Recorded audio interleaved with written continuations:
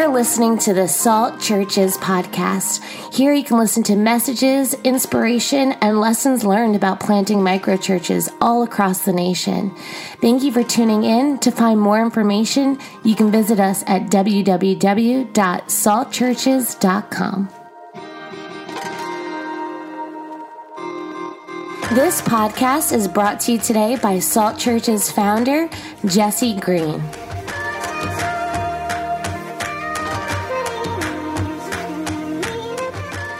Hi, we love Kahana. We love actually everyone here. And this morning was so emotional. I don't know how we do anything after that. I'm like in the front bawling my eyes out. I'm like, yes to all of it. It's so good. I agree with that. So we're going to just kind of be going back and forth.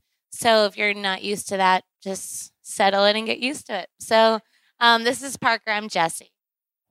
Hi, I'm Parker, and this is Jesse. So I'm going to start a little bit with how we ended up here in Southern California. Jess and I actually met in New York. It was a little bit of a scandal. I was her pastor in New York. So I actually moved out from Southern California to be a campus pastor in New York City, and we pastored there together, which ended up being a couple of campuses, worship ministry with which neither of us have any experience in. Jesse took that over, helping start the men's ministry and small groups and just a flurry of religious activity that we took over at the church we were running. And it was actually my brother-in-law and sister's church out there in New York called Liberty. And at the beginning of 2016, Jess and I both fasted. Jess was pregnant, so she was like not really fasting, but like cut out a couple of things. And David's really skinny, though, so David's our first son. I don't know, but I did a 21-day fast, and God wouldn't leave me alone about California. And then Jess shows up. She went on a trip and comes back. It was about a week, right? I look like I survived a death camp when she got back, and she was terrified, and I smell horrible when I fast because my body was just cleansing itself. But I smelled essentially like a dirty sock in the corner of a gym bag all the time. So I was doing a lot of sleeping on the couch in that process. Yeah, first trimester and morning sickness doesn't help. And I'd made all the mistakes then. I made like pulled pork in our apartment.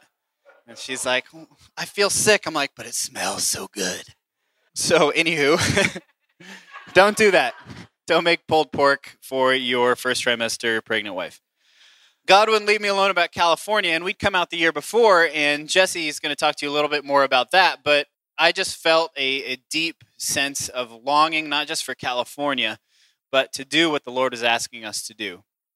And I think so many of us, we complicate things too much. We put barriers ourselves in front of Jesus. And we started this mantra in our relationship on the way out here. Jesus plus nothing, Jesus plus nothing, Jesus plus nothing, Jesus plus nothing. Like, what does life look like? What could life look like with Jesus plus absolutely nothing else? Because he's the one lifted up in Scripture. He's the point of the entire narrative of the gospel. He's the idea of the kingdom of the heavens. He is the point. He's history coming to a head. And for us, I think sometimes putting things in the way of Jesus or putting religious activity in the way of our relationship with him or pursuing him or his lordship in our lives is what really gets in the way of so many people living that full life, that full access to who God actually is. Because what we were honestly feeling, and this is a mixture of a million different things, is like I was trained at Hillsong for 3 years, like the mega of megas, and now we're out here running micro churches, like churches out of homes. Like it was torture for a year and a half. Worship was terrible. The prayer even was terrible. Like we were bad at prayer. Like some of the people were terrible, but mostly gone now. But the reality was like I just lived like I was like, I've started a church that is not the kingdom of heaven. I've started a church that is the kingdom of hell on earth. Like everything was bothering me. So where we had to go in my heart and in our hearts together as a couple was really find what life looked like with him and nothing else. Because we wanted to live life fully alive. And I think so many of us are living half dead, and that's the problem. We need to go all the way dead so Jesus can resurrect us. We're walking around zombie-like and expecting people to engage with our version of Christianity. And it is Christianity. It's maybe not Christ following. Too many of us call something that is Jesus following that is not at all. Are you fully alive even when there's pain, even when there's suffering, even when there's difficulty? I can tell you, it didn't make sense for us to move out here. I had just gotten a significant increase in pay. We had just gotten health insurance to take care of a brand new baby. Jesse's business was taking off in New York City. We were living in a baller apartment. We'd lived in a hole for 2 years. And then we moved to an amazing apartment overlooking the city in the financial district in South Manhattan. And it's a doorman building. They take your dry cleaning and stuff. And I'm every time I walked in, I'm so rich. It's unbelievable how wealthy I am. But the reality was that we got to that point and realized that we didn't have exactly what Jesus was calling us to do. And we were doing ministry, yet being disobedient to the call that Jesus had put on our lives, which was to make disciples and do what he asked us to do. So I'm going to read this passage of Scripture to you, 2 Corinthians 5:11 through 15, in the New Living. Because we understand our fearful responsibility to the Lord, we work hard to persuade others. You see, grace is opposed to earning. It's not opposed to effort. Just want to put that out there real quick. You don't have to earn anything from God, but grace will empower you to work. God knows we are sincere, and I hope you know this too. Are we commending ourselves to you again? No. We're giving you a reason to be proud of us so you can answer to those who brag about having a spectacular ministry rather than having a sincere heart. If it seems we are crazy, it is to bring glory to God. And if we are in our right minds, it is for your benefit. Either way, Christ's love controls us or compels us, since we believe that Christ died for all. We also believe that we have all died to our old life. He died for everyone, so that those who receive his new life will no longer live for themselves. Instead, they will live for Christ, who died and was raised for them.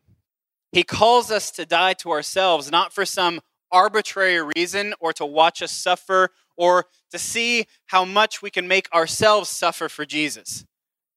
He asks us to die, completely die, because everything in between is not satisfactory. Because imagine if Jesus was half dead. Imagine if Jesus gave you half salvation, half the kingdom, half the inheritance, just a little bit. No, Jesus goes the whole way. And almost to a point, makes a point of the suffering.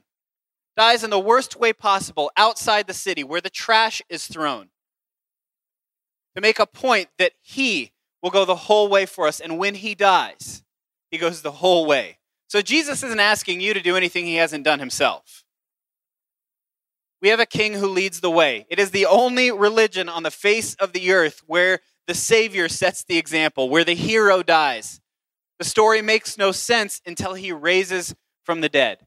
So why does Jesus ask us to go? Why does Jesus ask us to go and make disciples? Because he says in Mark 8:34 through 36, and he called the crowd to him along with his disciples and said, "Whoever wants to be my disciple must deny themselves and take up their cross and follow me." Billy Graham said this really well. In our context, whoever wants to be my disciple must pick up their electric chair, sit in it, and die. For whoever who wants to save their life will lose it. Now you get it, because it's not a pretty cross around your neck anymore, is it? It's a way of dying. Jesus shows us a way of dying so that we may live. For whoever wants to save their life will lose it, but whoever loses their life for me and for the gospel will save it. What good is it for someone to gain the whole world? What good is it for someone to gain the American dream, yet forfeit their soul? He calls us to give what we can never keep to gain what we cannot lose. What a foolish trade we make for the things we see right in front of us on a daily basis that we think give us status or life or happiness. The goal is never happiness. It's always fulfillment in Christ. So as we pursue this life of taking up our cross on a daily basis, or if you like, your electric chair, We pursue life and life more abundantly. We don't make disciples to see how much people can suffer. We make disciples so people can enter into the fullness of the kingdom, because the kingdom is available here and now on a daily basis. Yeah, and so when we were in New York, it honestly for us, and it seems foolish now when you have like retrospect, but for us, it really did feel like we were dying to ourselves because everything that we had invested our whole lives into, we were basically just throwing away. That's what it felt like. And honestly, like we were just really scared. Like I didn't know anyone in California moving across the country. I would just have like panic attacks, not panic attacks, but like really emotional meltdowns in the shower. And I felt like God was punishing us. And I just kept thinking, though, every time we prayed, every time we got alone with God, we just kept hearing God say, like, just trust me. Just trust me. Like, could you trust that everything that you're actually like wanting is on the other side of this obedience? And we were praying for revival in New York, and we were seeing lots of people saved.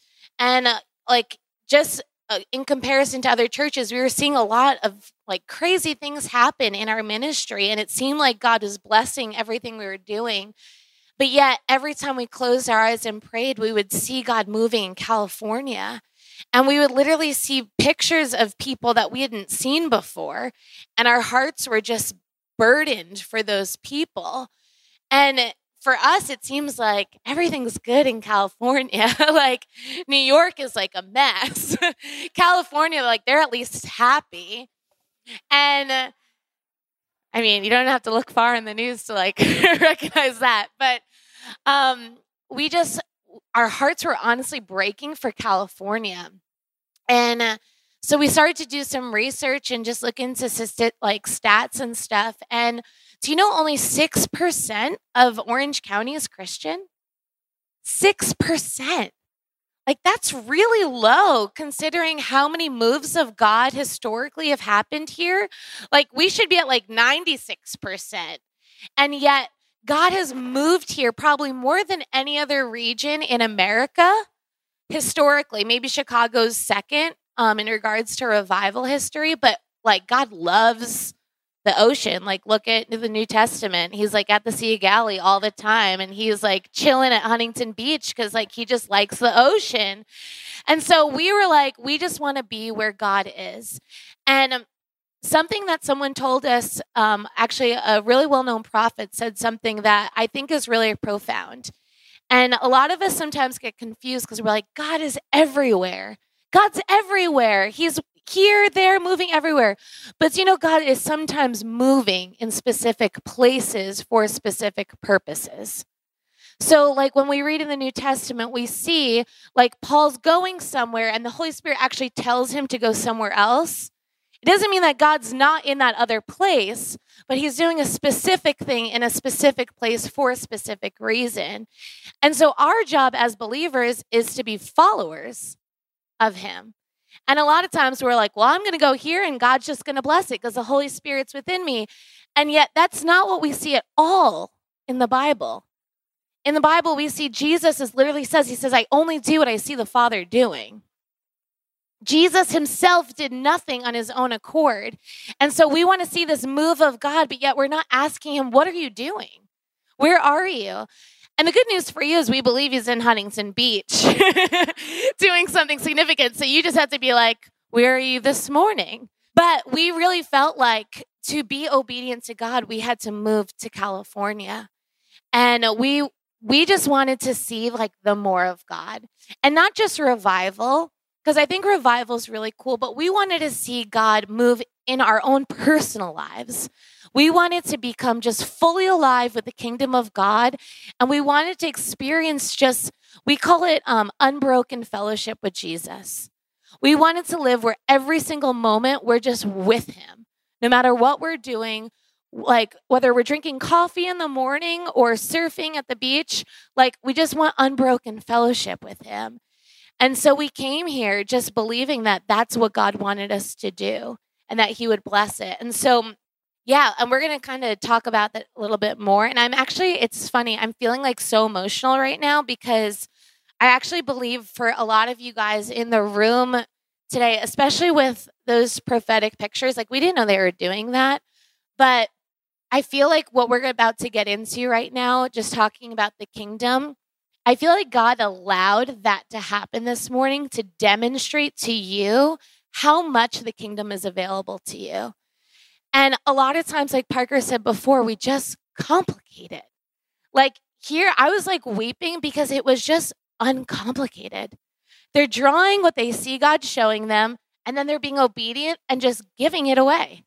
And yet we're like, I can't do it. I don't know what to say. I don't know what to do. They're going to reject me. Like none of us rejected them. We were like, please give me a picture, because the heart is so sincere, right? And yet so many times we're like afraid to share that kingdom. That's so like, look at how readily available that was, right? And yet I think that like we're God's children. And that same kingdom is not only available for us, but available for Orange County. And so Parker's going to talk a little bit more about that kingdom at hand. You're on a roll. You just take it next time. All right. So we're going to go to Mark 1:14 through 15 and see what Jesus has to say about this. It's funny how often Jesus actually mentions the kingdom of heaven. It's almost like it's the whole central core theme of his entire message, but nobody preaches it. How often in the United States of America do you hear a message on the kingdom of the heavens? How often do you hear, repent, for the kingdom of heaven is at hand, right? Or Mark 1:14 through 15. After John was put in prison, Jesus went into Galilee, proclaiming the good news of God. And what is that good news? The time has come, he said. The kingdom of God has come near. Repent and believe the good news. See, Jesus is declaring a brand new kingdom. So many of us get trapped in just the I got saved, right? So one of the problems I kept running into in ministry was people would put their hand up, they'd say a prayer, and then I go, okay, what do we do now? It can't just be a transaction, right? Jesus gives us the gift of what happened at the cross, right? But how do we live now? What happens between now and when I die? What happens between now and whenever? You get confused right after the moment of salvation. Well, Jesus is offering a solution to all of that. He's saying the kingdom of heaven is at hand. And what's he talking about? His Jewish hearers would understand this really, really clearly, right? His Jewish hearers would understand this because the reality is that they were seeing an entire narrative. They were seeing the kingdom of heaven starting all the way back at the book of Genesis, rolling all the way through to Jesus coming and saying, now's the time. It's right now. And Jesus is using, or the writers that wrote afterwards, because he was likely speaking a version of Hebrew, wrote it in Greek, kairos. What does kairos mean? It essentially means that time is coming to a head. Now is the opportune time. Now, all of history, everything we've been talking about up until this point, all the kings, all the failures, all the prophets, all the law, everything is coming to a point in me right now. The kingdom of heaven is available and at hand. And when Jesus says that word, at hand, he's saying something so unbelievable. He's essentially saying, when he says come near, he's saying in the perfect Greek tense, right? And what does perfect Greek tense mean? It essentially means it's here right now, and it's a continuing perfect work. So Jesus is saying when he says come near, he's not just saying, oh, it's close. Could be here anytime. He's saying it's fulfilled. I'm here. And it's fulfilled in Christ. If we try and build our own little kingdoms around other things, that's when we run into problems. That's when we run into the new ageisms. That's when we run into spirits we don't know how to deal with. But when we build what Jesus is already building in the kingdom of the heavens, that's what we want to aim for, because he's saying the moment is now. The kingdom of the heavens is here and available to you immediately, and it will continue to be so perfectly to you through me. And every single person was understanding what he was saying. They thought it was going to be some military takeover, but he did something even better. He kicked the doors open to the availability of the presence of Almighty God in our daily lives. That's what the kingdom of heaven looks like. It looks like his perfect presence. You cannot take the Lord's Prayer and remove the kingdom of heaven. Come. By what right do we remove that on a daily basis? Jesus wasn't joking. It wasn't a sweet metaphor. It wasn't nice. He's saying, pray like this. Praise my Father in heaven, and then ask for his will to be done here on earth as it is in heaven. His concrete rule and reign in your daily life and everything, how you eat, how you walk, how you speak to people, how you marry, how you have relationships, how you have friendships, how you work. That's why I say to the millennials in our church, it's like, what does the kingdom of heaven look like if you're a good employee? They should be sad to lose you. The kingdom of heaven is pervasive in every single aspect of our lives, and when we contain it to a church service, when we contain it to our Bible study, we have a problem. Gathering together is unbelievably important. It is. The scripture tells us to do so. But the reality is that every single moment, sleeping and waking, is your kairos moment. The kingdom of heaven has come to a head in Christ, and it's available to you. What? Matthew 10. It was hard because your binding is brand new. It is a gorgeous Bible, though. Who got you this? Matthew 10. So Jesus sends out his 12 apostles 2 by 2, and apostles means sent ones. Go and announce to them, the kingdom of heaven is near. Heal the sick, raise the dead, cure those with leprosy, and cast out demons. Give as freely as you have received. Don't take any money in your money belts, no gold, silver, or even copper coins. Don't carry a traveler's bag with you, a change of clothes and sandals, or even a walking stick. Don't hesitate to accept hospitality, because those who work deserve to be fed. Jesus is sending them out to establish the kingdom, and what does that look like? Heal the sick, raise the dead, cure those with leprosy, cast out demons, and give as freely as you have received. How freely have you received? The most freely. The mostest freely. If you really think about what you've received in Christ, it is mind-boggling. Jesus wouldn't have to do one more thing. The work is complete. He didn't say, it's almost done. On the cross, he said, the work is finished. It is finished. It is done. The kingdom of heaven has come upon you. It is up to us to decide whether or not we will repent and enter in. And it's so difficult for us to hear that word in America, isn't it? Repent.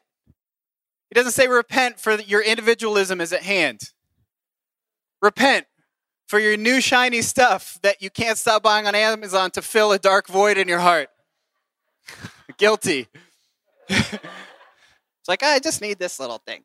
And it comes to my doorstep and it's like a present from Jeff. Right? But the reality is so many of us are trying to fill it with other things besides the kingdom when we have everything we need given to us, whether we're starving, whether we're full, whether we're broke, or whether we're prosperous, and everything in between. We should be the most satisfied people on planet Earth because we know we're loved. What do people really actually need in the kingdom of heaven? They need a family, right? They need a new name, which has been given to us in Christ in the kingdom of the heavens. When he died on the cross and rose from the grave, he didn't just give us just salvation on the cross. He gave us a brand new name. He put his stamp on us before the Father and said, these are my people now. These are mine. You've taken on his name like my wife has taken on my name, for better or for worse. But with God, it's for better or for better. What kind of person do you follow where you could die and everything's good for you? In fact, even better. And someone might traipse along and resurrect you and you wouldn't like it so much. Like it was good where I was. There's nothing like living in the kingdom of heaven. We must repent and believe the good news. He says the kingdom of God has come near. Repent and believe the good news. Turn from your old way. Return to God. Return to what he initially made us to be. You see, the Garden of Eden was nice. It was good. It was a good space to live in, right? But something evil entered in. What Jesus offers us in the kingdom of heaven is so much better. We don't just know him as creator and father. We know him as savior. It is better that he saved us. In this weird, upside down, topsy-turvy way, we can know God better because we know what he's capable of and how deep his love actually goes. Because he showed us through 4,000 years or more of history, the story of getting his family back. When I think about this, I think about my boys and what I do for my boys and the one on the way. Like, I would do anything. I know there was like this, and I'll trade off to Jess after this, and she can wrap it up from here. But I know there was this like jokester thing going on in our church in Salt for a while, where people were like sneaking into each other's house and like stealing couches and moving stuff around or like gluing stuff to the floor.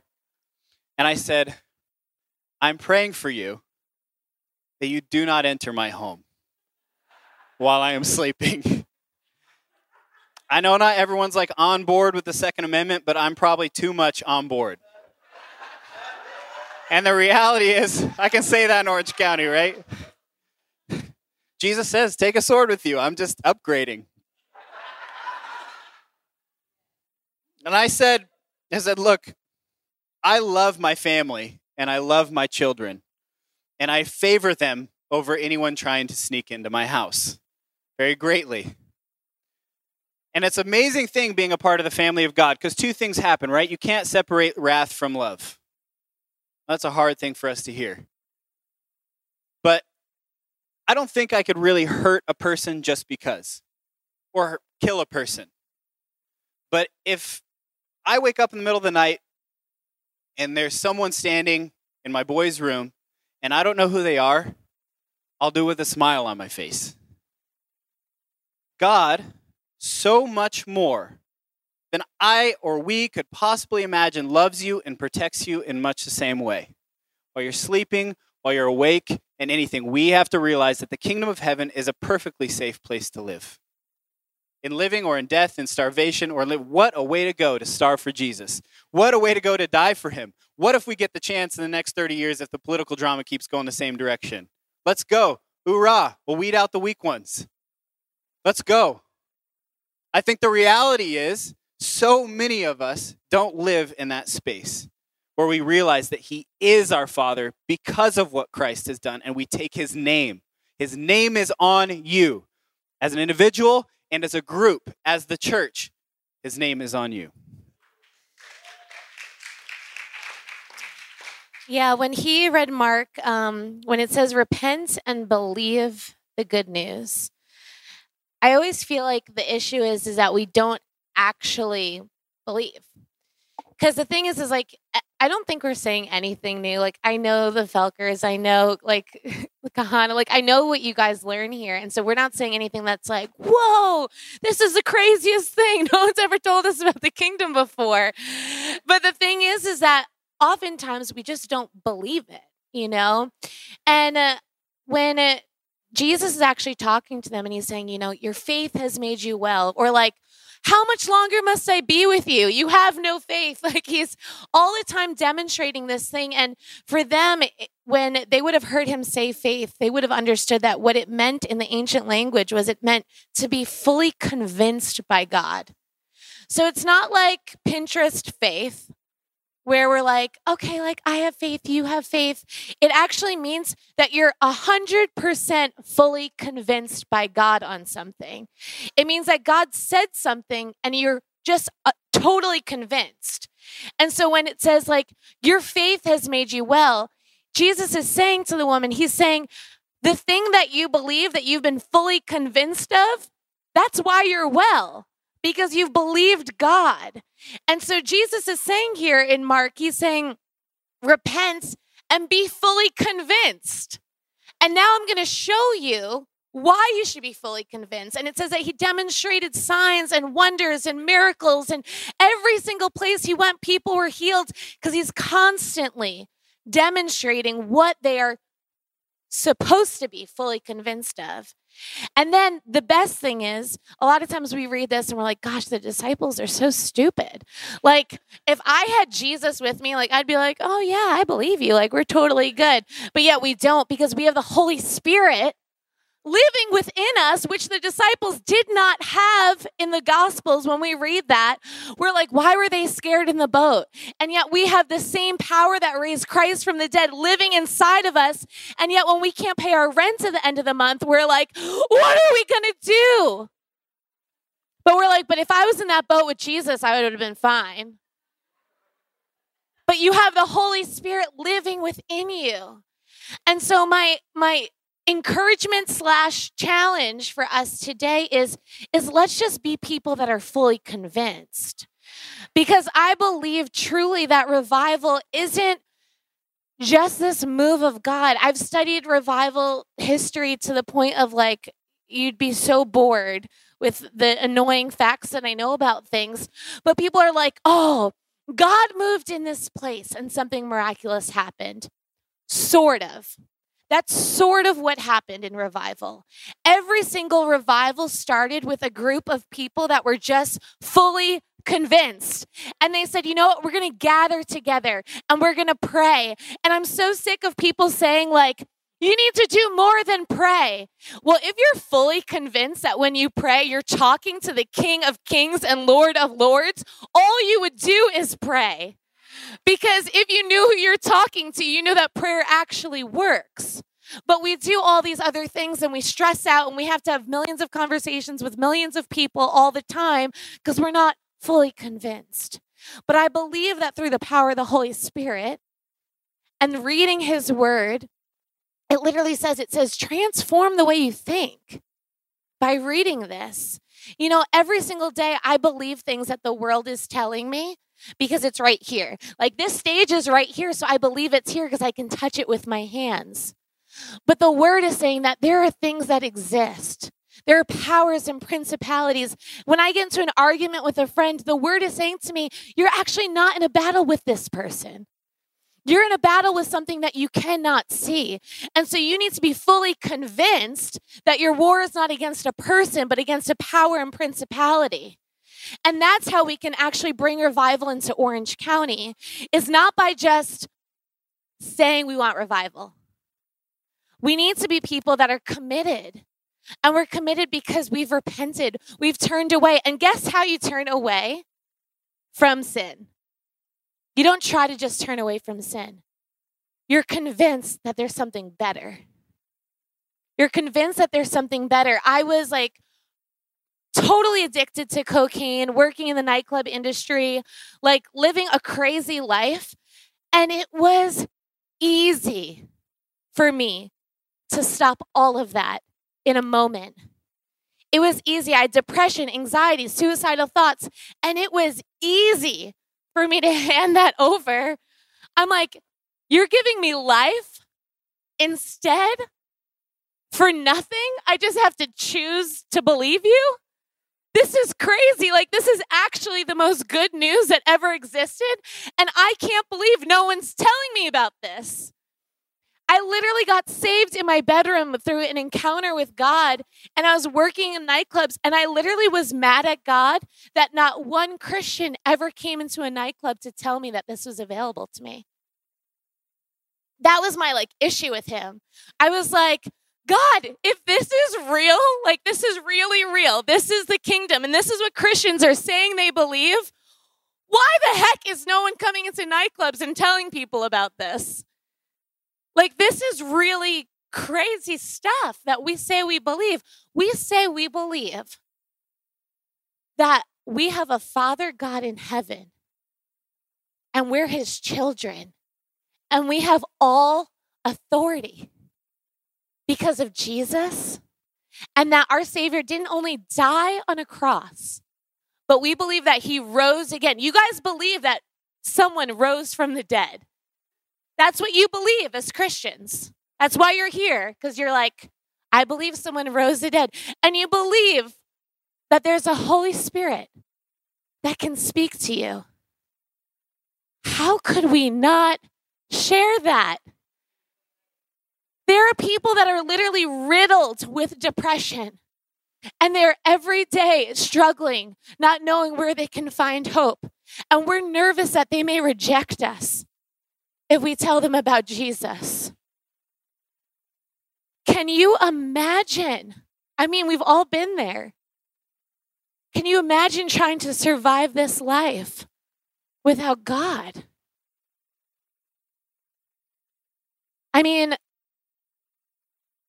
what God's given us, like Parker said, it's the greatest gift. It truly is the greatest gift. And people are like, Jesse, you're so bold. I'm like, I promise you, I'm not. I'm just fully convinced that I got the best deal on planet Earth.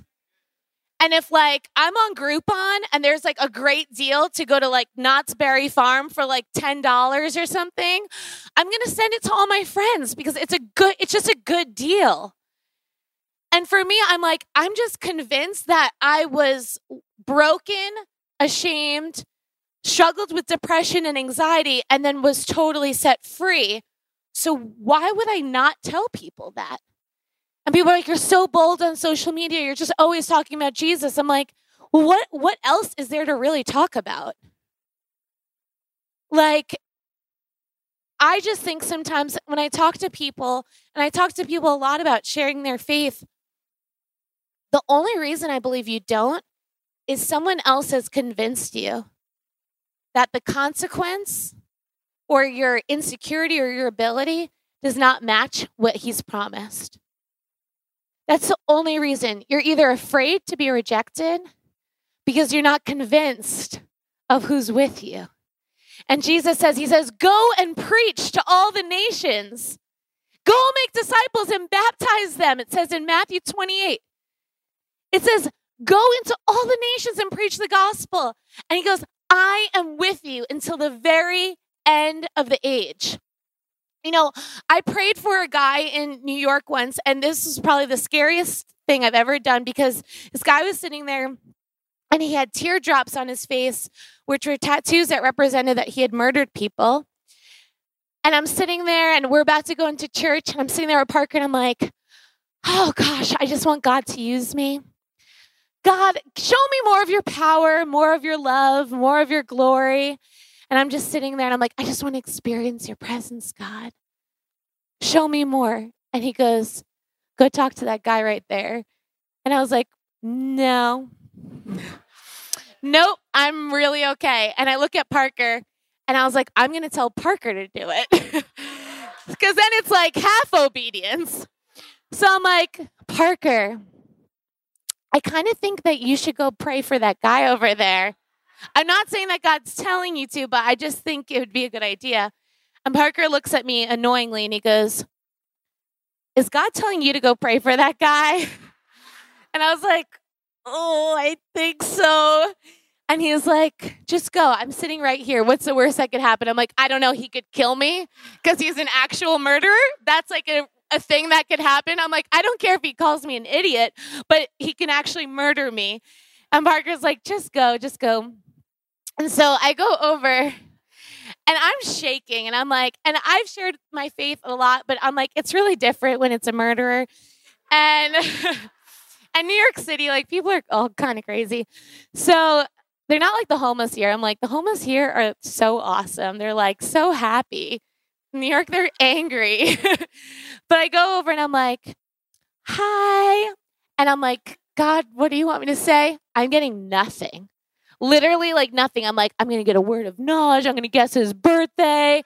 I'm getting nothing for this guy except I'm just staring at the tattoos on his face. And I'm like, what do I even say? And I'm like, hi, can I talk to you? And he's like, okay, what do you want? I was like, I don't know. And I just sit down next to him and I'm like, what am I doing? And you know when your body is just doing something and you're like, I don't know what's happening right now. And I sit down next to him and I go, I just want you to know that Jesus loves you. Super profound, very prophetic, I know. And I go, I just want you to know Jesus loves you. And he goes, okay. And I was like, and he doesn't want you to be alone. And he goes, all right. And I'm like, yep. And I'm like, this is a huge failure. and he goes, all right. And then literally, as I'm just saying this, that's when God gave me the word. And all of a sudden I go, did you recently go through like a breakup? And he looks at me like this, and I go, I'm sorry if that's really personal. I just feel like right now you're in the midst of maybe like a breakup situation.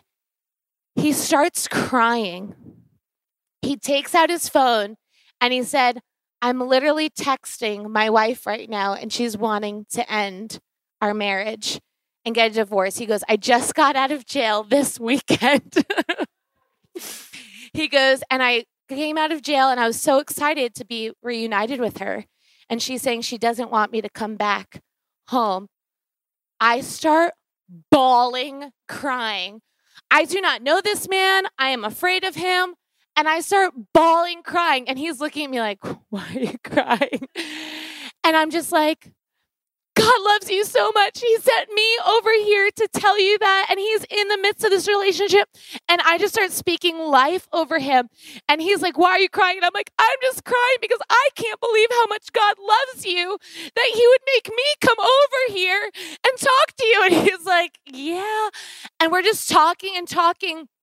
He ends up sharing his whole life with me. And we're talking. And he says, I go, his name was Mike. And I go, Mike, do you want to follow Jesus? And he was like, yes, I do. And I was like, all right. And so on that park bench, he gave his life to God. And the thing is I just want to tell you, like, even if something seems like it's scary and it seems like crazy and like you're the last person to do it, my word encouragement, just like these kids demonstrated to you, is you don't know what God is doing. You don't know what's happening. Like the girl over here, like myself sitting up in the front, literally God had been speaking to me for the last week about that picture that girl gave to me. Okay, so she just had to be obedient to deliver the word. A little girl just demonstrated to all of us that same opportunity that we have every day. And so my encouragement to you is to wake up in the morning and literally all you have to do is, Jesus, I lay down my life before you.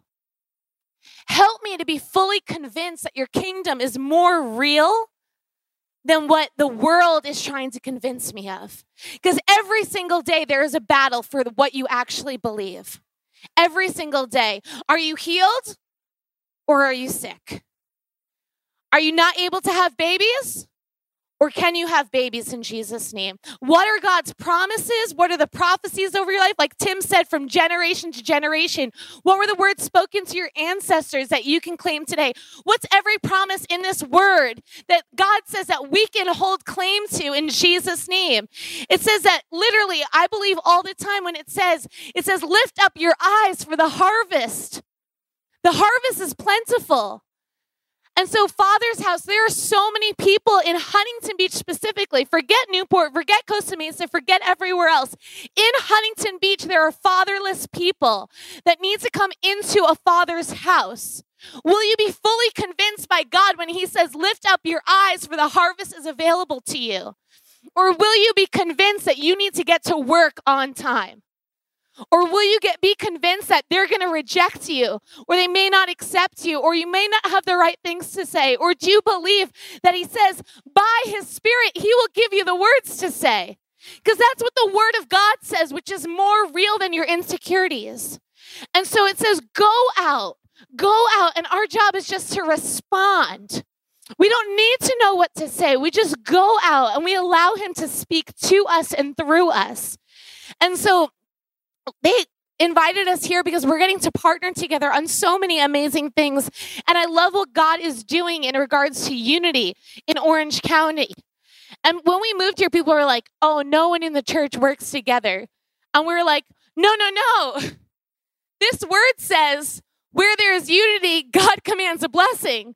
So we actually do work together because that's what this says. And it says that this is his bride. It's not 1,000 brides. He's not a weird God that has 1 billion brides. He has one. He has one, which means that we are one. We are one family. Like, we love them and we get along with them. So, like, if you haven't done their pottery class thing, go and do it. It's the most fun. But we support one another and love one another because we're his bride collectively. And so next summer, we're doing a thing called Saturate OC. And Oh, those are my babies. Hi. They're so cute. Next summer, we're doing a collective evangelism event, July, in Huntington Beach. And it's during the U.S. Open of surfing. And I was going to share this earlier, but I felt like God told me to leave it for the end. And I'm going to read to you this first. 2 Corinthians 5:18 says, "All this is from God, who reconciled us to himself through Christ and gave us the ministry of reconciliation." That God was reconciling the world to himself in Christ, not counting people's sins against them. And he has committed to us the message of reconciliation. We are therefore Christ's ambassadors, as though, like this is crazy, as though God were making his appeal through us. Okay? We implore you on Christ's behalf. First of all, for yourself, be reconciled to God. Turn away from the stuff that is convincing you otherwise that this is not real. Be reconciled to God. God made him who had no sin to be sin for us, so that in him we might become the righteousness of God. What a crazy promise. We get to be his ambassadors. So next summer, Father's House, Rock Harbor, Celebrations Church, Presence Church, Salt Churches, a bunch of churches in the region, we're getting together and we're believing not for 1,000 people to be saved in Huntington, not for 2,000, not for 3,000. We're believing for a 50,000 person harvest. And here's why. Because it's happened here before.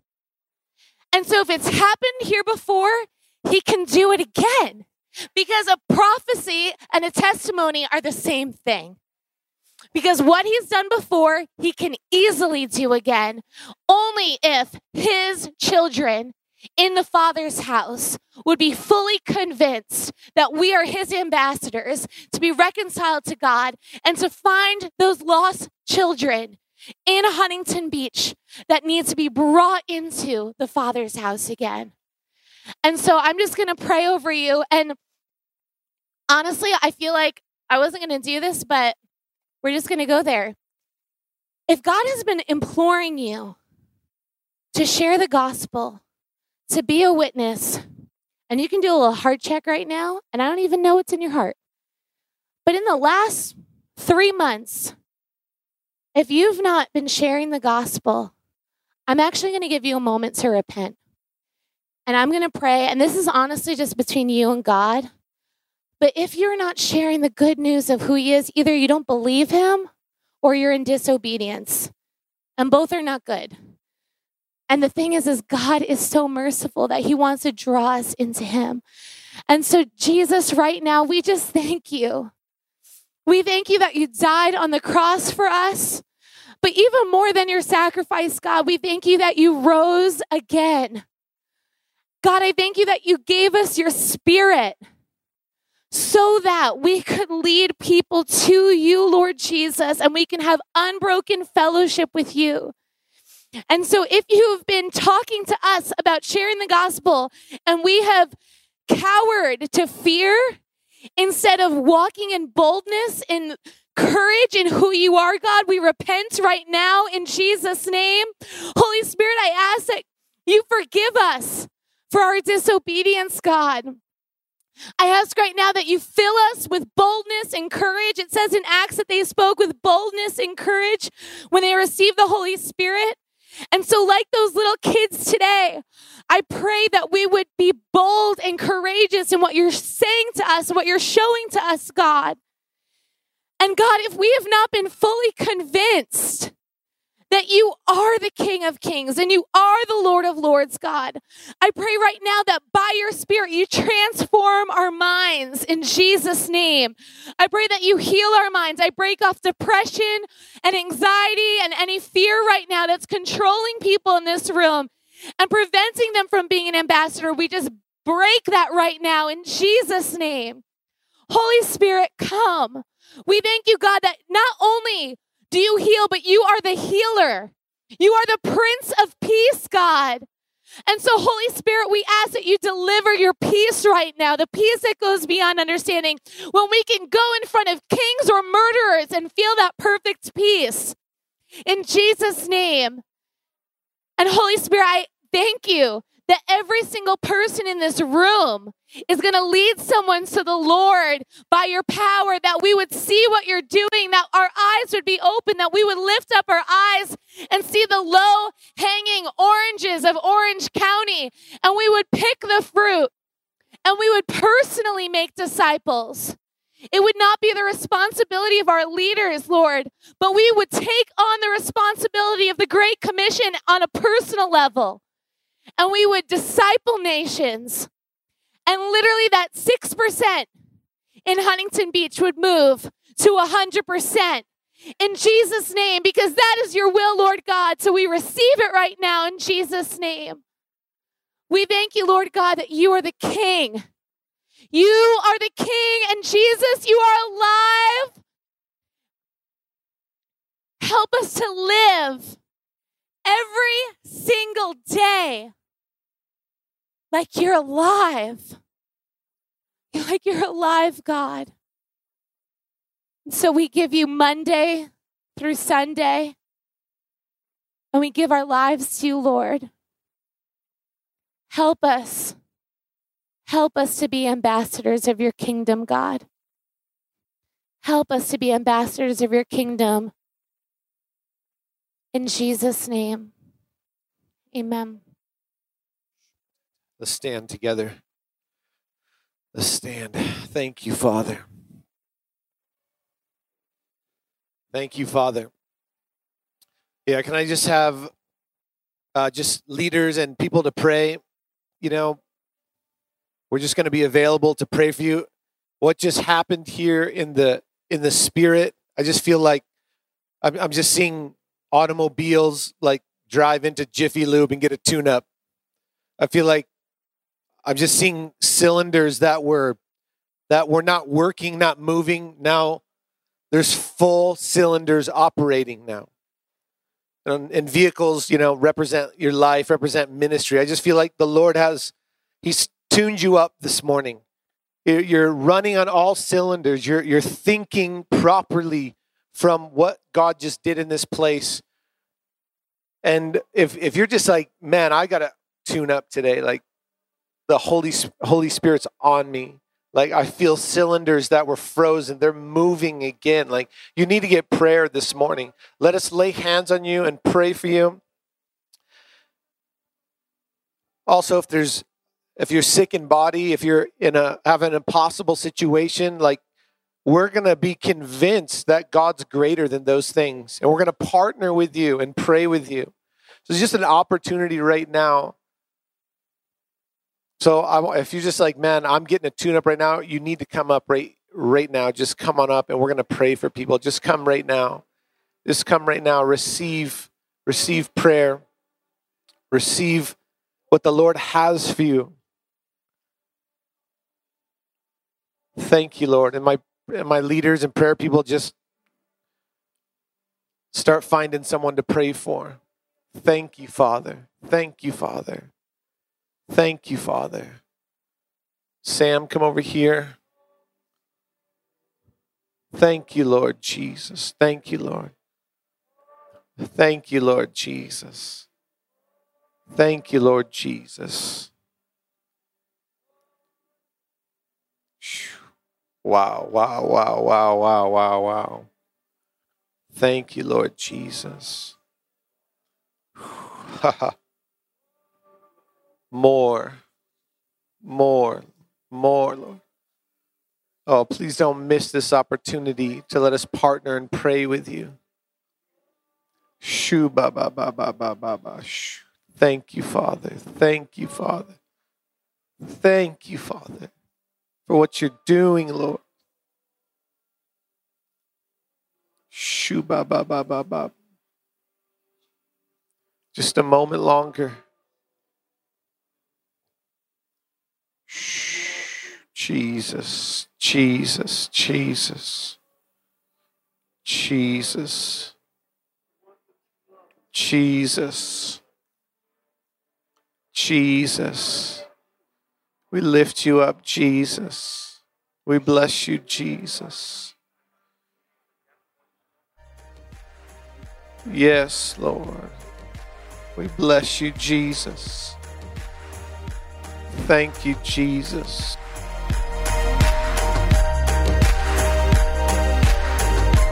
Thanks for tuning in today. We hope you feel inspired, encouraged, and empowered to change the world for the name of Jesus.